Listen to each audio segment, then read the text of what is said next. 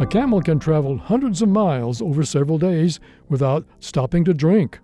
On today's Moment of Science, we'll learn how camels survive the dry desert. Let's start with the hump. Contrary to what you might have heard, camels do not store water there. The hump stores fat, providing energy for their long desert trek. This fat, however, can help keep a camel from getting thirsty.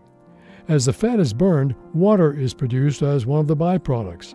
This extra water enters the camel's bloodstream to add to its water supply. Camels conserve water by not sweating as much as we do. A camel's metabolism lowers at night, making its body temperature much lower than a human's. Because we sweat to cool ourselves off, starting with a lower body temperature means less need to sweat. Camels are also covered with heavy fur, which helps keep the daytime heat out. Because it's so good at keeping it cool, a camel can travel a long way without sweating very much. Camels are also good at maintaining their blood volume.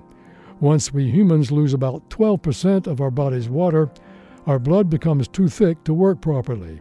A camel's blood, however, stays more or less consistent, allowing the camel to lose up to 25% of its weight by dehydration.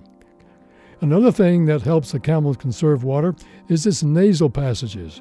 When we exhale, we lose a lot of water vapor, as any fogged-up car window will show. Camels have extra dry nasal passages which actually recondense the water out of each breath, allowing much less to escape.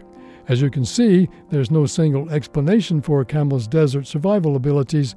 Instead, a camel draws on a whole range of adaptations. This Moment of Science comes from Indiana University. I'm Don Glass.